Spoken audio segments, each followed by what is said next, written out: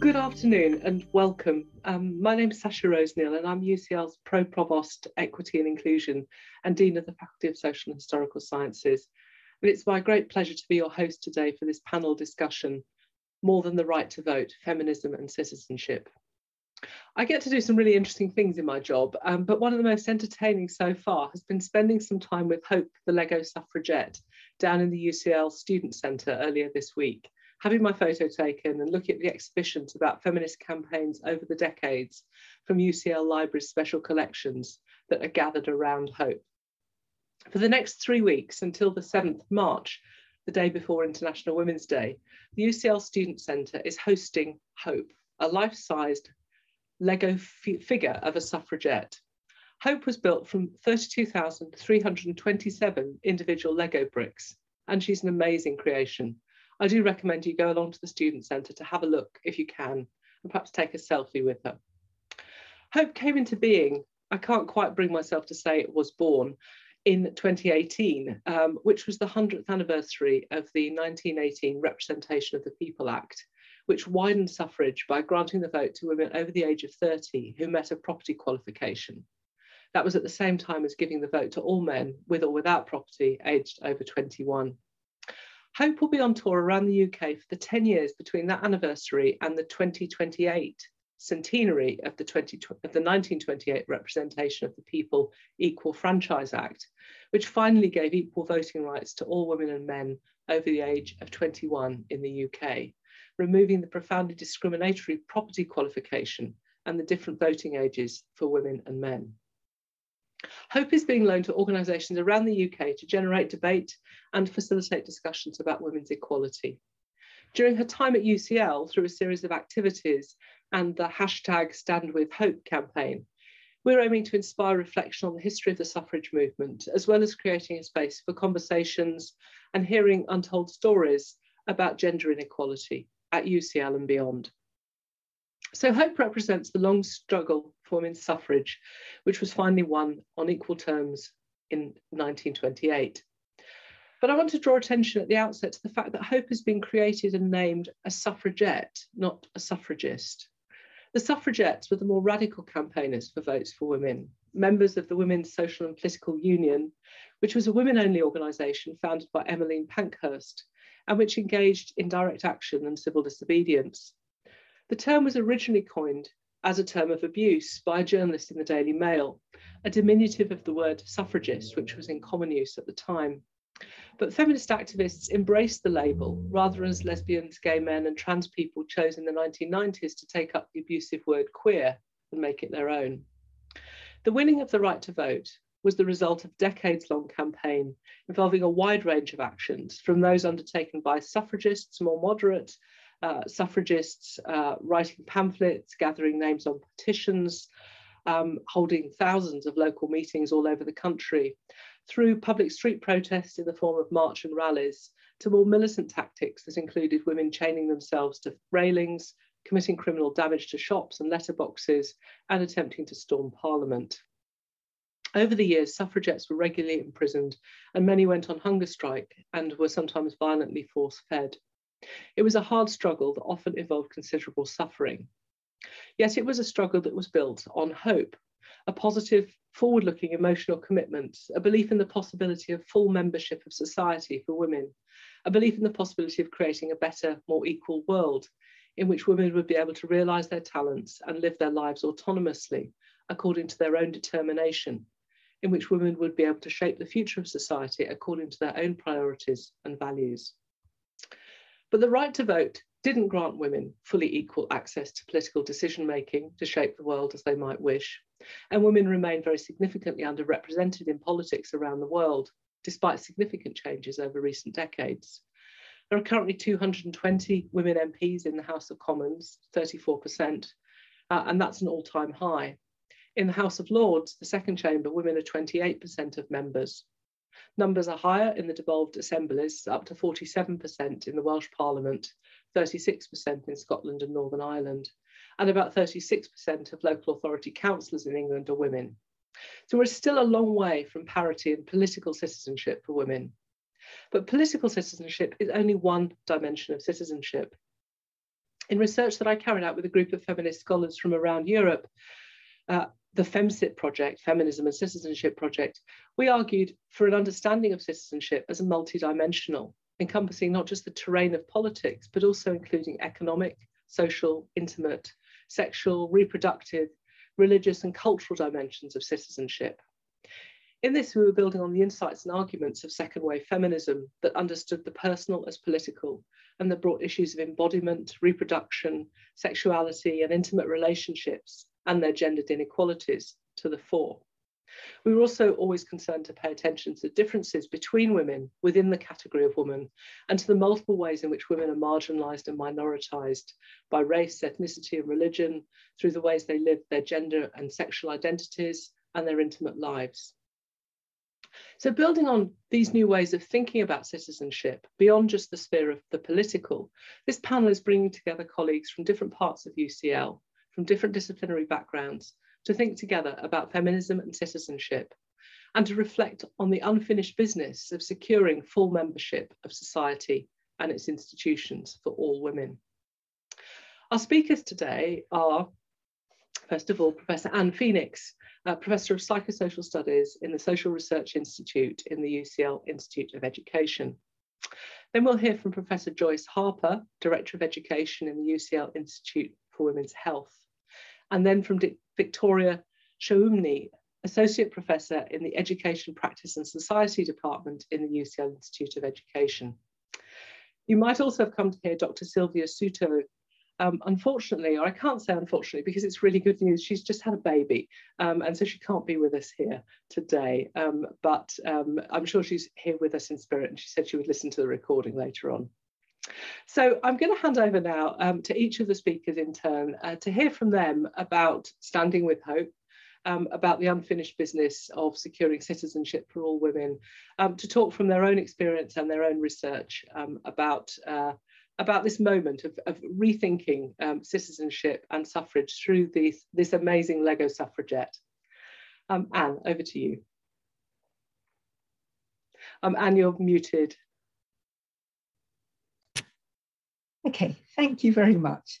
That was a lovely introduction, Sasha.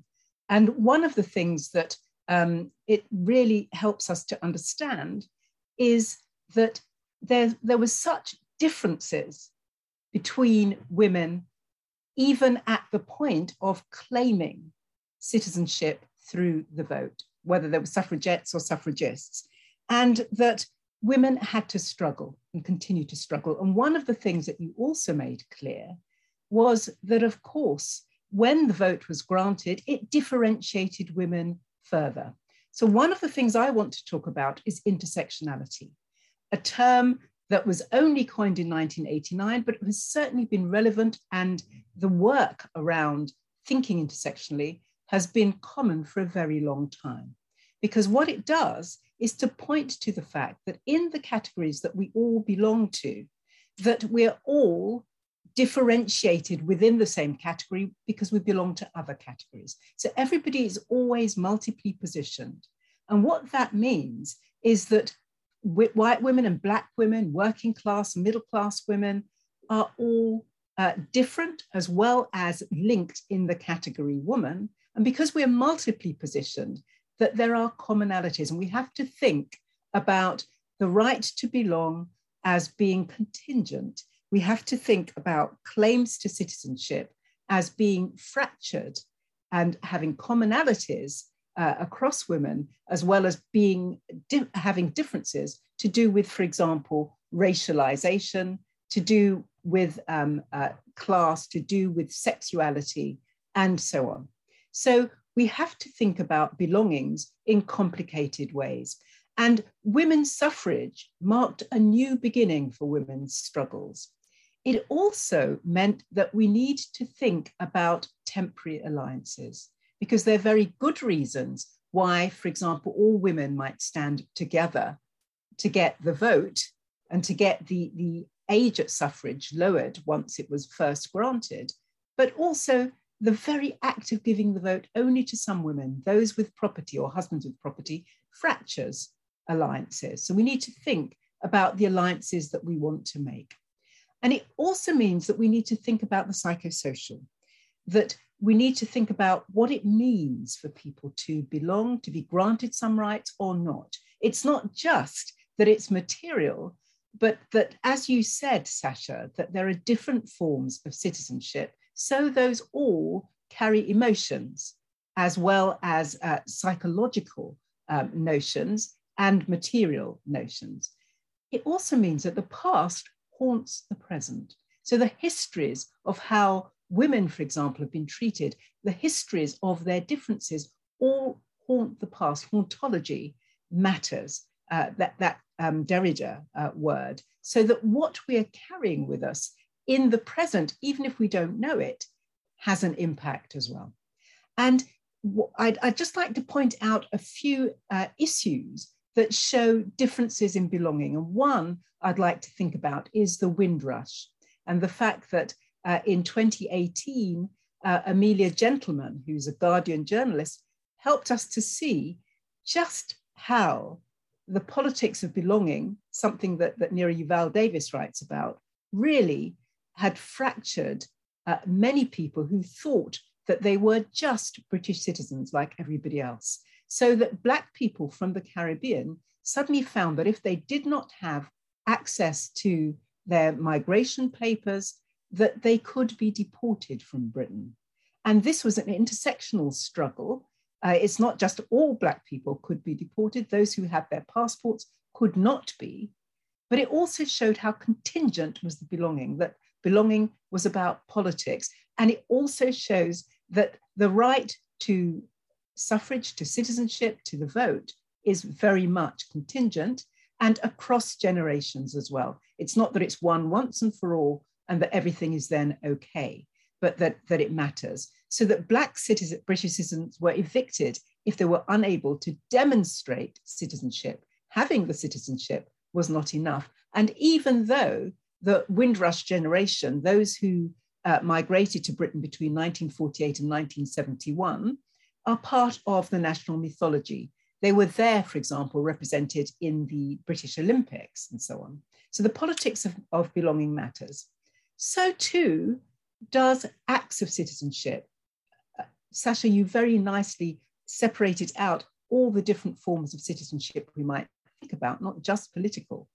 But I like Engin Aysin's notion that citizenship is also about acts. It's what you do, it's what you claim. And I want to give perhaps a surprising example, which is Jack Monroe, who is a non-binary person, often writing about food and food poverty and publishing recipes and so on, but who in 2017, I was really, really touched by and proud of when on her website, she had an article, "We need to talk about Diane Abbott now." And the reason that she did was pointing out that Diane Abbott was the MP who got most hate mail posted on the internet and elsewhere, and every day so very much, and yet continued to stand up for constituents and for things that are right. And she says that she's doing this with love as a mother, a disabled person, a former food bank user, as well as being someone who is non-binary. The point about that is intersectionality shows us how we can be together working for the same things, despite not apparently being in the same categories, but also that what Jack Monroe was doing, ahead of many people talking about women who get so much hate mail, or Black people who get so much hate mail when they are members of parliament, is showing that claims to citizenship can move outside one's apparent boundaries, the boundaries of our own belonging, and be contingent, be collaborative, be form alliances and so on, and that those are claims to citizenship, not just for ourselves, but for others too. Another example I want to give is Jen Reid, who in Bristol, after Colston, who was a slaveholder, after his statue had been toppled in a Black Lives Matter demonstration stood on the plinth and raised her fist. Now, that's a really symbolic act of citizenship. She was later made into a statue that was briefly up on that plinth.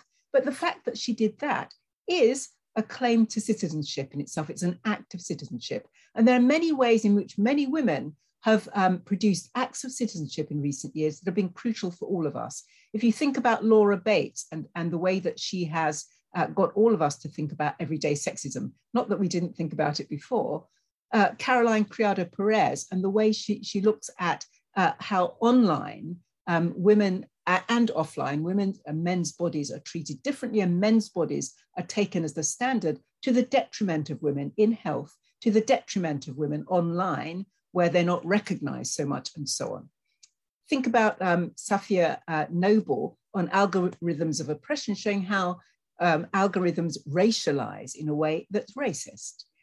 Or Somasara, when she was an English student at UCL, who set up Everyone's Invited, where everybody can write about their experiences of sexual harassment and so on. All of those are acts of citizenship. And I want to finish by thinking about hope, because we're here partly to think about hope and celebrate hope coming to UCL and what it symbolizes to have these 32,000 pieces of Lego built together. And I want to think about theorizing of hope. Hope is very much something that is future oriented, but rooted in the past, as Les Back suggests, so that it is that we're haunted by the past, but we wouldn't hope if we didn't want to make claims to citizenship into the future, if we didn't have a vision that we wanted to achieve. So it's impossible without imagination. It's impossible without having narratives, making untold stories into told stories, which, for example, Black Lives Matter has helped us to do, which feminism in itself, through popularizing, consciousness raising, really helped us to see. And that was second wave feminism, crucial for that. But also hope as collective and collaborative work. And as Hassan Haj says, we need not just to think about politics of redistribution and recognition, but co-hoping. And what is meant by that is thinking about hope as being something that that we share with other people. We don't hope at other people's expense, but we think collaboratively about what it means to hope. And I hope in this conversation that we can think some more about how hope is interlinked with intersectional inequalities, how it's potentially contradictory, but that if we co-hope, if we really have developed future visions together, it can be enormously helpful. Thank you. Thank you very much, Anne. Conjuring so many acts of citizenship, small and large, that many of us have heard about, and it's really good to be reminded of. And I particularly love the notion of co-hoping, and maybe that is part of what we're doing today. Our next speaker is Joyce. Thanks so much, Sasha. So it's a real pleasure to be speaking to you today. And I'm going to give you a very different angle. So I want to talk to you about how assisted reproductive technology, which mainly involves in vitro fertilization, or IVF for short, can influence reproductive citizenship. And I've been working in this field for over 30 years. After I finished my PhD, I became a clinical embryologist in one of the UK's busiest IVF units. So I was the person in the lab that dealt with the eggs and the sperm and the embryos. So I've seen how this field has developed over that time, and I'm very aware of what we might have developed in the next 30 years. Now, IVF and fertility treatment has helped millions of women have children, including myself. I actually have 3 IVF children. And fertility treatment is considered a highly controversial area amongst feminist activists and scholars. On the one hand, it helps infertile women get pregnant, but on the other hand, it can be considered a potential threat to female reproductive autonomy, as it has been considered to work against the interests of women. Radical feminists emphasize the control of women's reproductive roles by men, as they feel that the fertility field has been male-dominated. And historically, women's narratives have not been considered. We have to realize that not all women want to become a mother. And we found in the latest data that's just come out from the Office of National Statistics that 18% of women past their reproductive age in the UK are not mothers. But motherhood has led to the role which society assigns to women, being a mother. Pregnancy is the one thing that a woman can do that a man can't. But whether we're trying to get pregnant or avoid a pregnancy, we need to consider a woman's fertile years. And there's two key parts of a woman's fertility, which is her eggs and her womb. So what I want to do is talk about both briefly, talk about what the technology can offer us now and where this might go in the future. Now, the egg is really pivotal to female fertility. It's the quality and quality of the egg that will determine whether a woman will get pregnant or not, or certainly the main factor. But unfortunately, women have a fertility lifespan. So from puberty to the menopause, our fertility decreases. We're most fertile in our adolescence, and by the time we're in our 40s, we're infertile. And this is not the case for men. The majority of men will stay fertile from puberty till the day they die. And this fertility, as I've said, is mainly due to the quality and quantity of our eggs. And so we have the technology now of egg freezing. So this is a new technology that's been around now for about 15 years that gives women the option to put our eggs on hold when they're younger and more fertile. So we could get pregnant when we're later in years, maybe past our natural fertility. So is it the answer? Well, it is a very expensive technique. It's no guarantee of having a baby. But I want to point out one thing to you, which I think really is relevant to today's conversation. And this is the regulations that we have in the UK. So men can freeze their sperm, and the majority of men that are freezing their sperm are men who have already had their children and they're considering undergoing a vasectomy. So they're freezing their sperm as a backup in case they change their minds. The UK government decided that men who freeze their sperm for this reason can freeze it for up to 55 years. But women who freeze their eggs, because most women who are freezing their eggs in the UK are ready to become a parent, but they haven't got a partner or haven't got a willing partner, so they can't actually get pregnant naturally.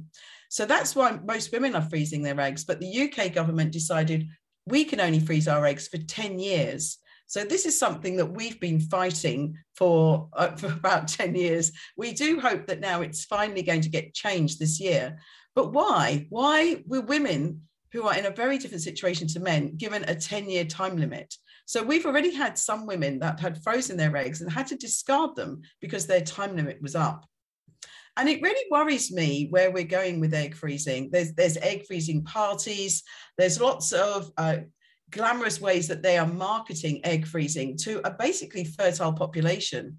And I run something called the International Fertility Education Initiative, and we're trying to prevent people ending up in the fertility unit.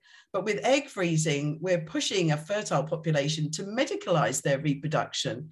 And it really does give me cause for concern.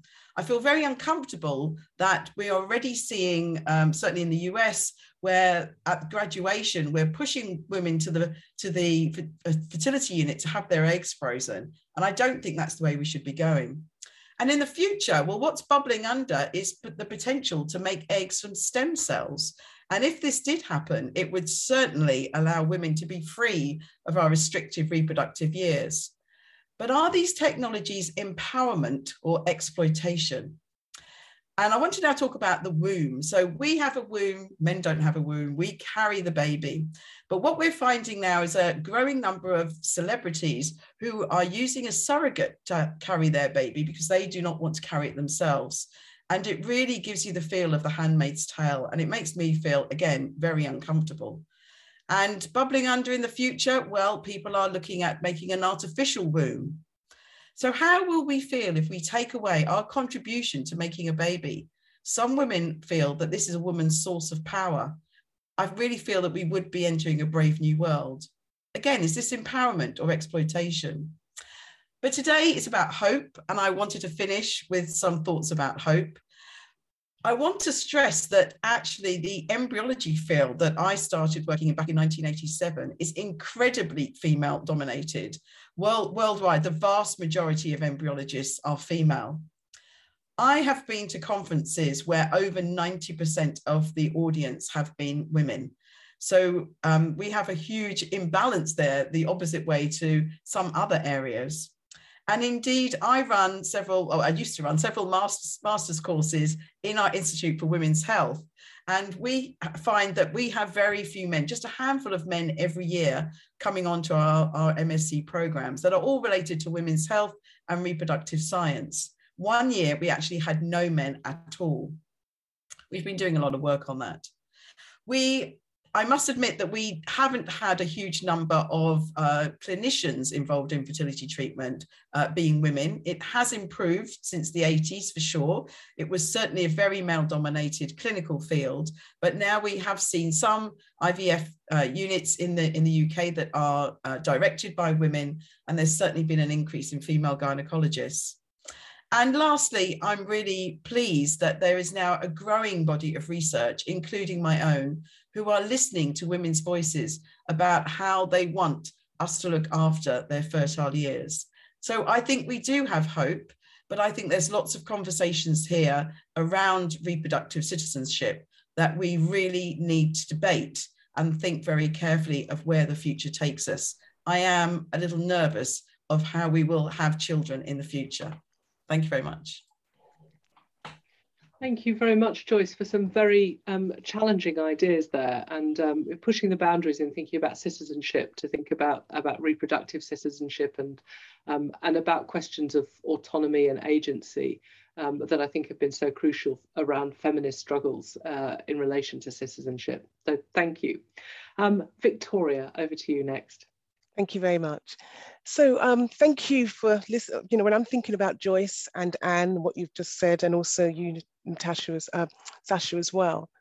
So I'm really going to speak about a kind of collection of things, really. So I've said, you know, looking back and looking forward, and unfinished business from, you know, securing full membership and belonging to society and its institutions for all women. That was the title which we were kind of working with. And so looking back and looking forward, so the concept of identity, gender, race, and class lies in the heart of my research. And I focus on the experience of Black women and girls at school, college, and also the workplace. Looking at the perspectives of Black women, I would still argue that they're still struggling to achieve the same rights as white women. There's a lot of unfinished business for Black women. I'm going to come on to the types of things which form part of the discussion. Black women are excluded from white feminist space. It's a constant struggle to get their voices heard. They're not considered sufficiently feminine. If you're part of or engage with social media, whether that's Instagram, TikTok, Facebook, Twitter, any of those, you'll see that this exclusion of feminist space, white feminist space, where young Black women, young Black girls have developed their own aspect of feminism, where they feel that they don't need to have this struggle. They're also not considered sufficiently feminine, whether it's to do with the way they look, physiology, or whether it's the way they actually are and the way their attributes are. And that in itself has got a conversation in its to explore. They're seen as too loud, not assertive, but aggressive. So you're really grappling with various stereotypes. And that can come from white women and other women of color, and also other sexes as well, who buy into these different stereotypes. They therefore focus on their appearance in an effort to be accepted. For example, their hair. Now, many of you would have seen and heard about the long-term conversations about hair and how it should be or shouldn't be within school or the workplace or within society and what that means. The notion of not being able to secure full membership of society is real to Black women. It's an emotional burden and a source of stress and racial trauma. Since 1992, data collected on gender was broken down according to race and gender. Yet, we have to ask ourselves, why is it that we are still struggling to gather sufficient data on the experiences of Black women? We still have those conversations. Well, you know, it's not quite enough. We can't, the numbers are too small to be able to get a representation, to be able to have action to what needs to be done. A recent example in the figures is the figures on pregnancy and complications and child mortality. Mental health figures are also difficult to access. Hidden figures for Black women is something which we're starting to call it, really. But in the research gender itself, there's more to be done. It's just not there. Research on Black women and Black girls, there is some there, but are not enough. And we need to do more to be able to understand what is going on. Unfinished business on health, employment, recognition, and acceptance. And of course, the recent report which came out from the NHS just this week, which was kind of hidden, but has emerged, is very, very stark in itself when you're looking at the findings on how people are being treated within the NHS across all of those things I've just mentioned. Facing the concrete ceiling, not even the glass ceiling, is something again that Black women face as an additional challenge in the workplace. Let's move on to something else which many women will feel that we can celebrate in some ways, which is the gender pay gap. Well, that is a celebration for some women. But if we look at the gender pay gap and we then consider women of color, particularly Black women along with women which are Bangladesh are at the bottom of the pay gap. Now you ask yourself, why is that? Well, of course, you've got the gender pay gap, which people associate with white women. And then you've got the ethnic pay gap, which of course is then looking at, in particular, Black men or other men, Indian men, men from other Asian backgrounds. And so the battle for Black women is you fall down the crack itself. And so you don't fit either way and your wages are at the bottom. A couple of more things before I actually complete and finish. I smiled when Anne mentioned Diane Abbott, because it's one of the points I was going to raise here, which is, you know, the different forms of citizenship and what that means as well. And belonging is really context specific, I would say as well, whether that's to do with education and how one positions themselves as a young person in an educational space and how they belong. And that is a real discussion point, or the workplace. And Diane Abbott came to my mind about that as well, as she's been there as a MP for 28, 29 years. And even so, she is still that person which is demonized for what she's actually, who she actually stands for as a person. A couple of more points really. On average, Black women are paid 63% less of a white male. That's a huge amount. And on average, it could take 19 months to be paid what an average white man takes in 12 months, home in 12 months. That's even worse than the national earnings ratio for all women. So what is hopeful? What is actual hopeful when we think of this? Even having the conversation is a reason for hope. Just having that conversation, the critical conversation, and what that means. Perhaps, but it's a difficult conversation for Black women. And it's difficult for them to feel that hope is on its way when there's so many things stacked up against them. So when I stood next to Hope yesterday and thought about, so what does this mean when I'm standing next to Hope, who appears to be more of a Western concept of hope. It didn't seem to be something which was white, black. I still stand and I say, when still I rise, because even though I've given you kind of a stark aspects of various statistics and comments about Black women and some about Black girls, we still rise and we still are moving forward. So we look back and move forward to things ahead.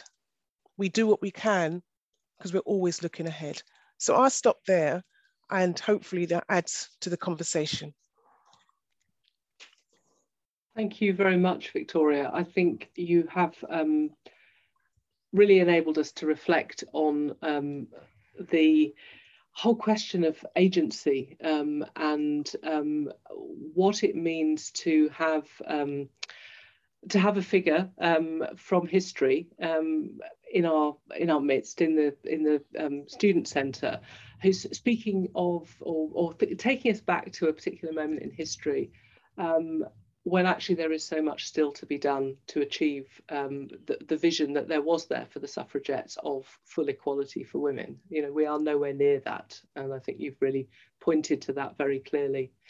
I was really I was struck actually in all the talks by a kind of reflection on the extent to which the agency that the suffragettes were exerting in the world, the kind of claims they were making for space in the public sphere, for a place for women to speak out and to be represented in politics, how in many ways that has been achieved. I mean, we're here talking publicly about all these issues, and we have, you know, feminism has fundamentally changed the terms of the debate over the last 100 years, and that there are new issues on the agenda that weren't being talked about by the suffrage movement 100 years ago.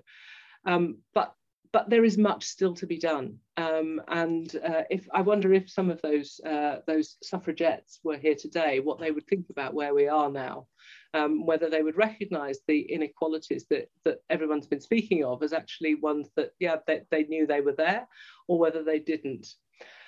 There's a number of questions coming up in the chat, and I would ask anyone who wants to ask a question of our panelists to please post them in the chat. I'm gonna take some of them and put them to you all, our panelists. The first one is from Nina, and she says, thanks for the really interesting presentations. Given the points made about the need for more representation of women in political debate in different spheres of citizenship, what would you suggest would be the way to approach improving diversity of the policy landscape?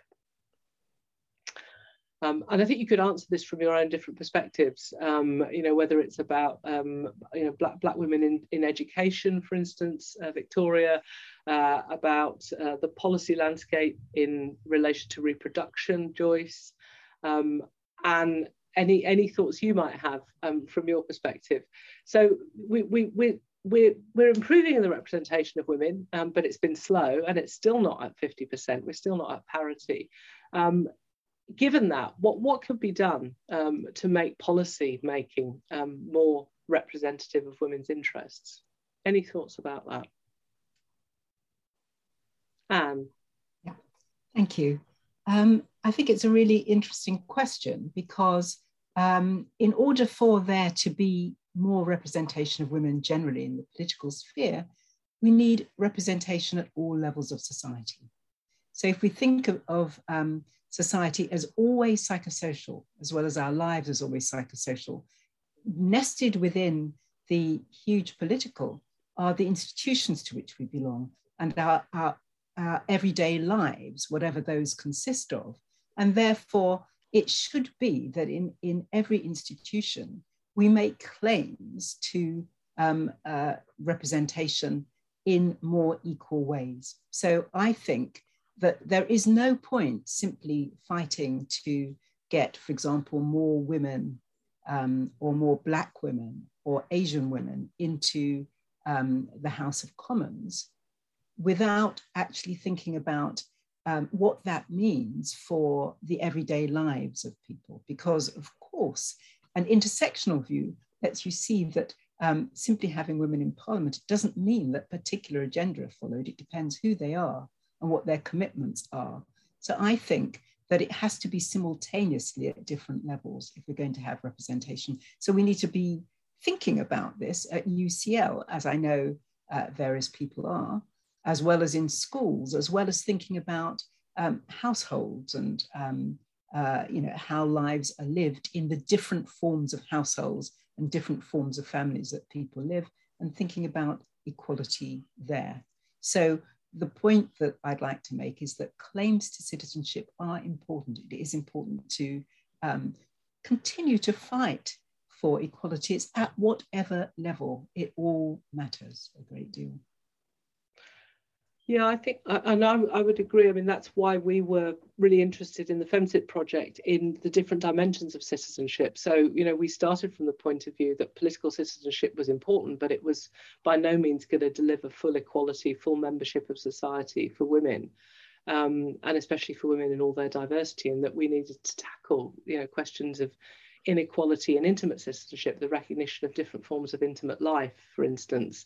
We needed to tackle economic citizenship and women's exclusion from being able to earn enough money to live on as an independent person in the world.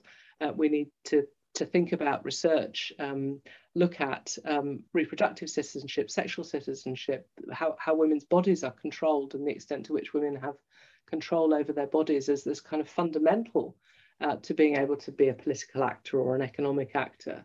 So the sort of the intersections of all those dimensions of citizenship seem to me to be really important in struggles for kind of more diverse policy making. You're not going to get it if women can't go out into the policy making landscape because they have all the responsibility for looking after the children, for instance. And just to add to that, you mentioned at the beginning that the second wave feminist slogan, the personal is political. And a lot of people derided that because, it seemed to be too micro or whatever, but the personal is political and the political is personal and always has been. They're intricately interlinked. And so what you're saying is absolutely right. I mean, that's one of the great benefits of focusing on FemCit, for example. Victoria, do you want to come in? Just very quickly, because I'm also conscious that you want to get a few more questions in. I mean, I'm quite practical in this particular area, and I think that we do need to think about safe spaces that, so if we do look at selection, recruitment and retainment, for example, and we are looking at wanting to bring people into an organisation, say for example, our organisation is with UCL, we need to also ensure that there are spaces, safe spaces where people can be themselves and speak about things which perhaps are rather controversial. And at the same time, when it comes to policy, we do need to be brave enough to carry out equality impact assessments and really look at and assess what the policies are, what we're doing, and how that in itself will increase representation across the board. Good points indeed, thank you. There's been some chat, some Q&As which Joyce I think has been answering in the box, but I'm going to pick up on some issues that I think are addressed to you, Joyce, here, which are about childlessness and figures being cited. 50% of women are now childless after their fertile years. How does that compare with historic childlessness? And if we go back to perhaps thinking about the beginning of the 20th century and the suffragettes, who are our kind of point of departure today, I mean, how has childlessness changed? And maybe, also how has the meaning of it changed? And, are childless women actually full citizens in our society, or are they somehow seen as less than full citizens? I have been doing some work on childlessness and published a few papers on this. So it's actually the latest data from the Office of National Statistics is that 18% of women past their reproductive age are childless. Now, some of these will actually absolutely be by choice. Women 100 years ago didn't have a choice. They didn't have contraception. They didn't have the choices that women have nowadays. So I think that's one really positive thing that we are able to do. But women globally are also pushing back the boundaries. We're having children much later. So the latest data from the Office of National Statistics for the UK says that for the first time, it's 50% of women who are age 30 are childless at the moment. So that's the first time it's ever been that high. So whether women are choosing, I'm just finishing a paper actually about a survey. We've asked women how they feel, their attitudes and their behaviour around their fertility if they want children. And most women do want children about the age of 30, but it's around the age of 30 that fertility will start to decline. And by our mid-30s, it does become increasingly difficult to get pregnant. So what we are seeing every year in, year out globally, women delaying having their children for whatever reason, and that age of having their first child going up, and the average age of having children going up. So that's very, very different. I'm sure we're all aware that, 20, 30 years ago, people would mainly have children in their mid-20s. Now it's 30. In some countries, it's 32. And the question I answered was about some countries encouraging and maybe even punishing people about having children, wanting their population to have more children. And this is because the total fertility rate globally has gone down. So in the 50s, it was around 5. So that meant on average, women had 5 children in their lifetime. Now globally, it's around 2.5. And in some EU countries, it's 1.3. So that means on average, women are only having just over 1 child. When I was young, it used to be 2.4. And China reversed their one-child policy because it didn't make political and economic sense for 2 people to have 1 child. So that will lead to so many huge issues around, especially the economy of countries. But we do have a growing population, but we think that is going to really become slow. And can I just very briefly answer the next question about race and class? There is absolutely loads of work around this.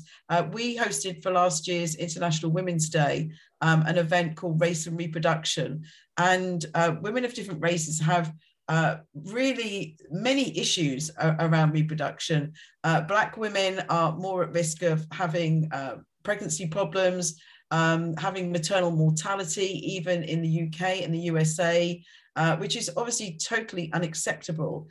So there is a lot of work that needs to be done around this. It's much harder to access fertility treatment if you don't have money. In the UK, it's incredibly expensive. So it is absolutely a treatment for the middle classes. And we've said repeatedly, the white middle classes. If you want to see that video, we've recorded that discussion, Race and Reproduction. It's on my YouTube channel. But it was a really powerful discussion of different women and the issues that they've had regarding their race and their reproduction. Great, thank you, Joyce. One thing that we found in the FemCit research that we did, which was kind of cross-national research in Europe, was that the stronger the policies there were to support women having children, and the stronger the social policy kind of infrastructure, the stronger the childcare support, the stronger the benefits support, social benefit support, the more children women were having, and that we were having fewer children in places where they were left, by themselves to deal with the consequences of having children. So the social democratic welfare states saw higher numbers of women having children than the more neoliberal and particularly the post-socialist states, where the infrastructure was disappearing to support women who were having children. So there's something I think very important about the social policy infrastructure that supports reproductive citizenship and enables women to really make choices about whether they have children or not, knowing that there is some social support for their choices.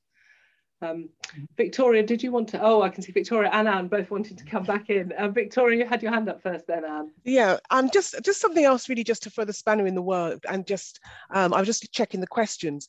But I wondered also, one of the things we haven't mentioned, but I think is really important, is You asked a question earlier, Sasha, about, what do we think Hope or one of the suffragettes would have thought about if they were sitting with us now? I think there'd be disappointment about the surge around domestic violence and what's happening with that.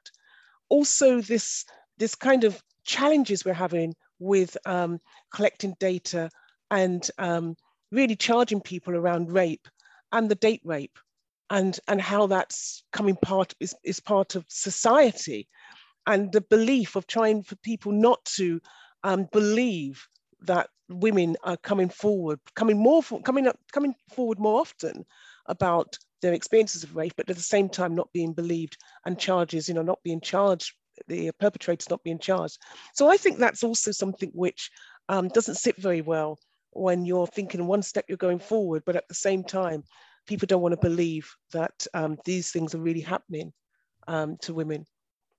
I'd really agree, because the campaigns around sexual violence, around violence against women were really tied up with the campaign for the vote too. The feminists who were campaigning for the vote were also very often campaigning against violence against women, and that they saw getting the vote and getting political citizenship as being important to try and tackle the violence they were experiencing in the home. But you're absolutely right.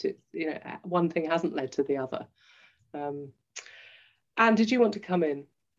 I was merely going to support what you said about it matters how children are, both how children are thought of in particular societies and how women are treated in terms of being able to get on with their lives once they have children. So it's no surprise that in Nordic countries, so many people have children relatively early, and I'm not saying early, but relatively early.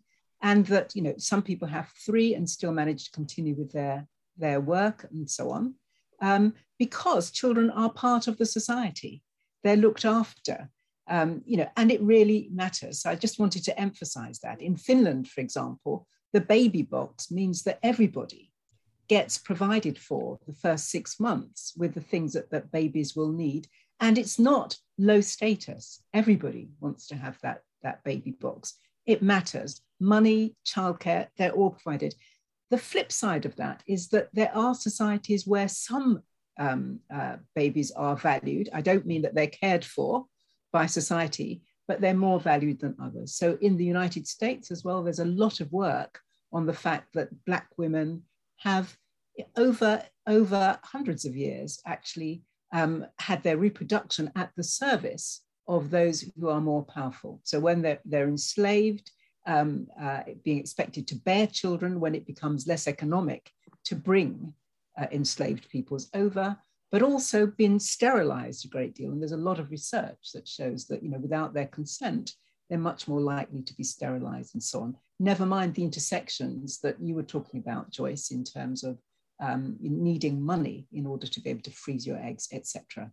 So we have to take an intersectional view and recognize that it's not an individual decision, although it's so frequently individualized, but so much more rides on it. Thanks, Anne. There are lots of questions and we're not going to get through them all, but I'm going to ask one that Catherine has posed in the Q&A box, which I suppose is taking a different kind of angle on all this. She says, many women I know found the strength to find their own inner sense of belonging. Do you feel this is something that's evolving as a mechanism to bypass the patriarchy and the hauntings of the past? So I think this is an opportunity to just reflect on what belonging does mean to women today.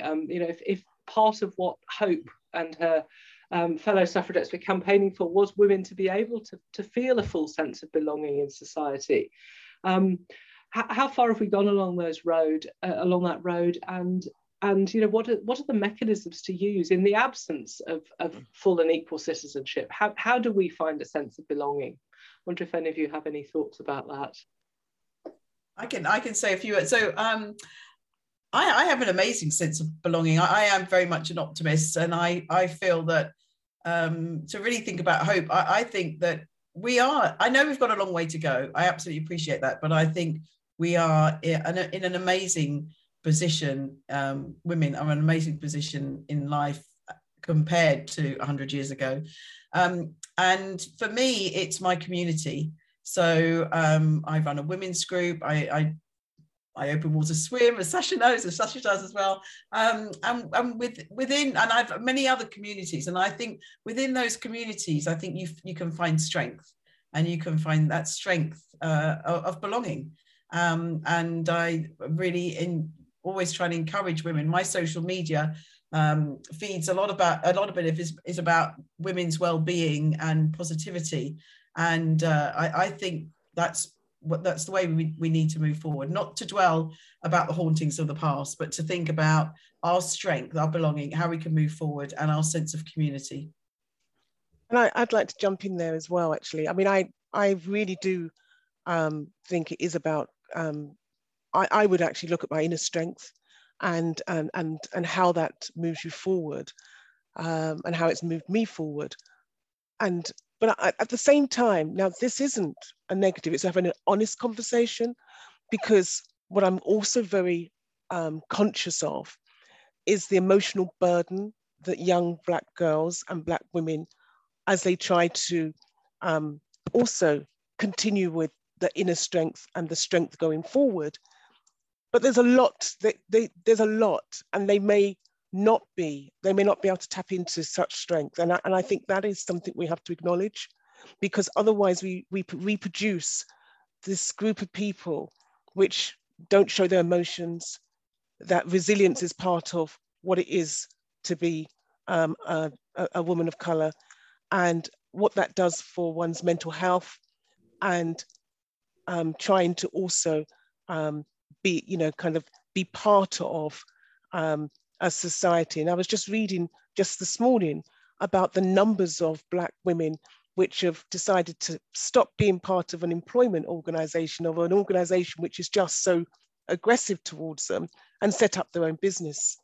50% since the pandemic have decided that we're going to set up our own businesses. So that is in some ways also part of the fact of, yeah, we're going to do something ourselves, which is very different, but we're not going to keep beating our heads against a situation of employment. And many, we have to acknowledge that many aren't at a university, and many are in organizations which are not as pleasant. I'm not saying the university we're at is the best in the world, but I'm saying that is important.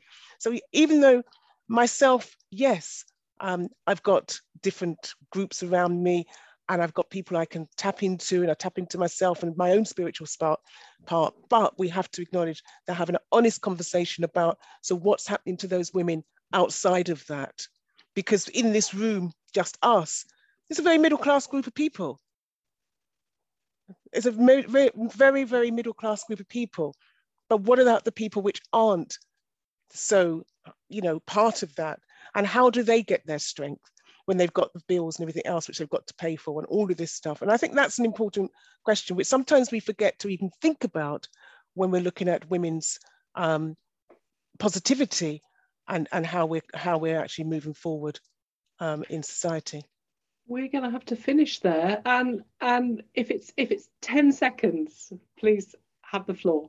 Simply to say that it's multi-level, that it has to be intersectional. If you're hungry, as many people in Britain now are, you cannot have this inner sense of belonging, but you can be very centered, but still recognize that there's racism as a Black woman, for example, and that. So in different contexts, you can find sustenance, just as Joyce said, the different groups to which one belongs. And I'm really grateful that I grew up in a time of feminist consciousness raising, belonging to a consciousness raising group, Black movements where I belong to, Black groups and so on, because those do give you sustenance and a sense of self. So the politics of belonging is multifaceted. Sorry, that was longer than you wanted. I want more. We're up against our deadline. I think it's actually such a good point to end on, because one of the things that I was very struck by when I went to look at Hope was she is made out of Lego bricks. And so there is, whilst it's an amazing construction, there is something not alive about her. And what you've done, all of you, is you've brought the emotion into this discussion about citizenship, about the unfinished business of the struggle for citizenship. You've brought us in touch with the emotional elements of that, the multidimensional, intersectional dimensions of the struggle for citizenship. And I think we have provoked some interesting discussions, which was the point of having Hope here. So thank you very much to the panel. Thank you for everyone who's asked a question. Sorry to everyone who's asked a question that hasn't been able to be answered. I hope we've provoked some thinking for you all. And I just want to finish by thanking colleagues in UCL's Grand Challenge of Justice and Equality and UCL Public Policy, especially Siobhan Morris, Olivia Stevenson and Evie Calder for organising this event. Thank you all for coming and have a good evening, everyone.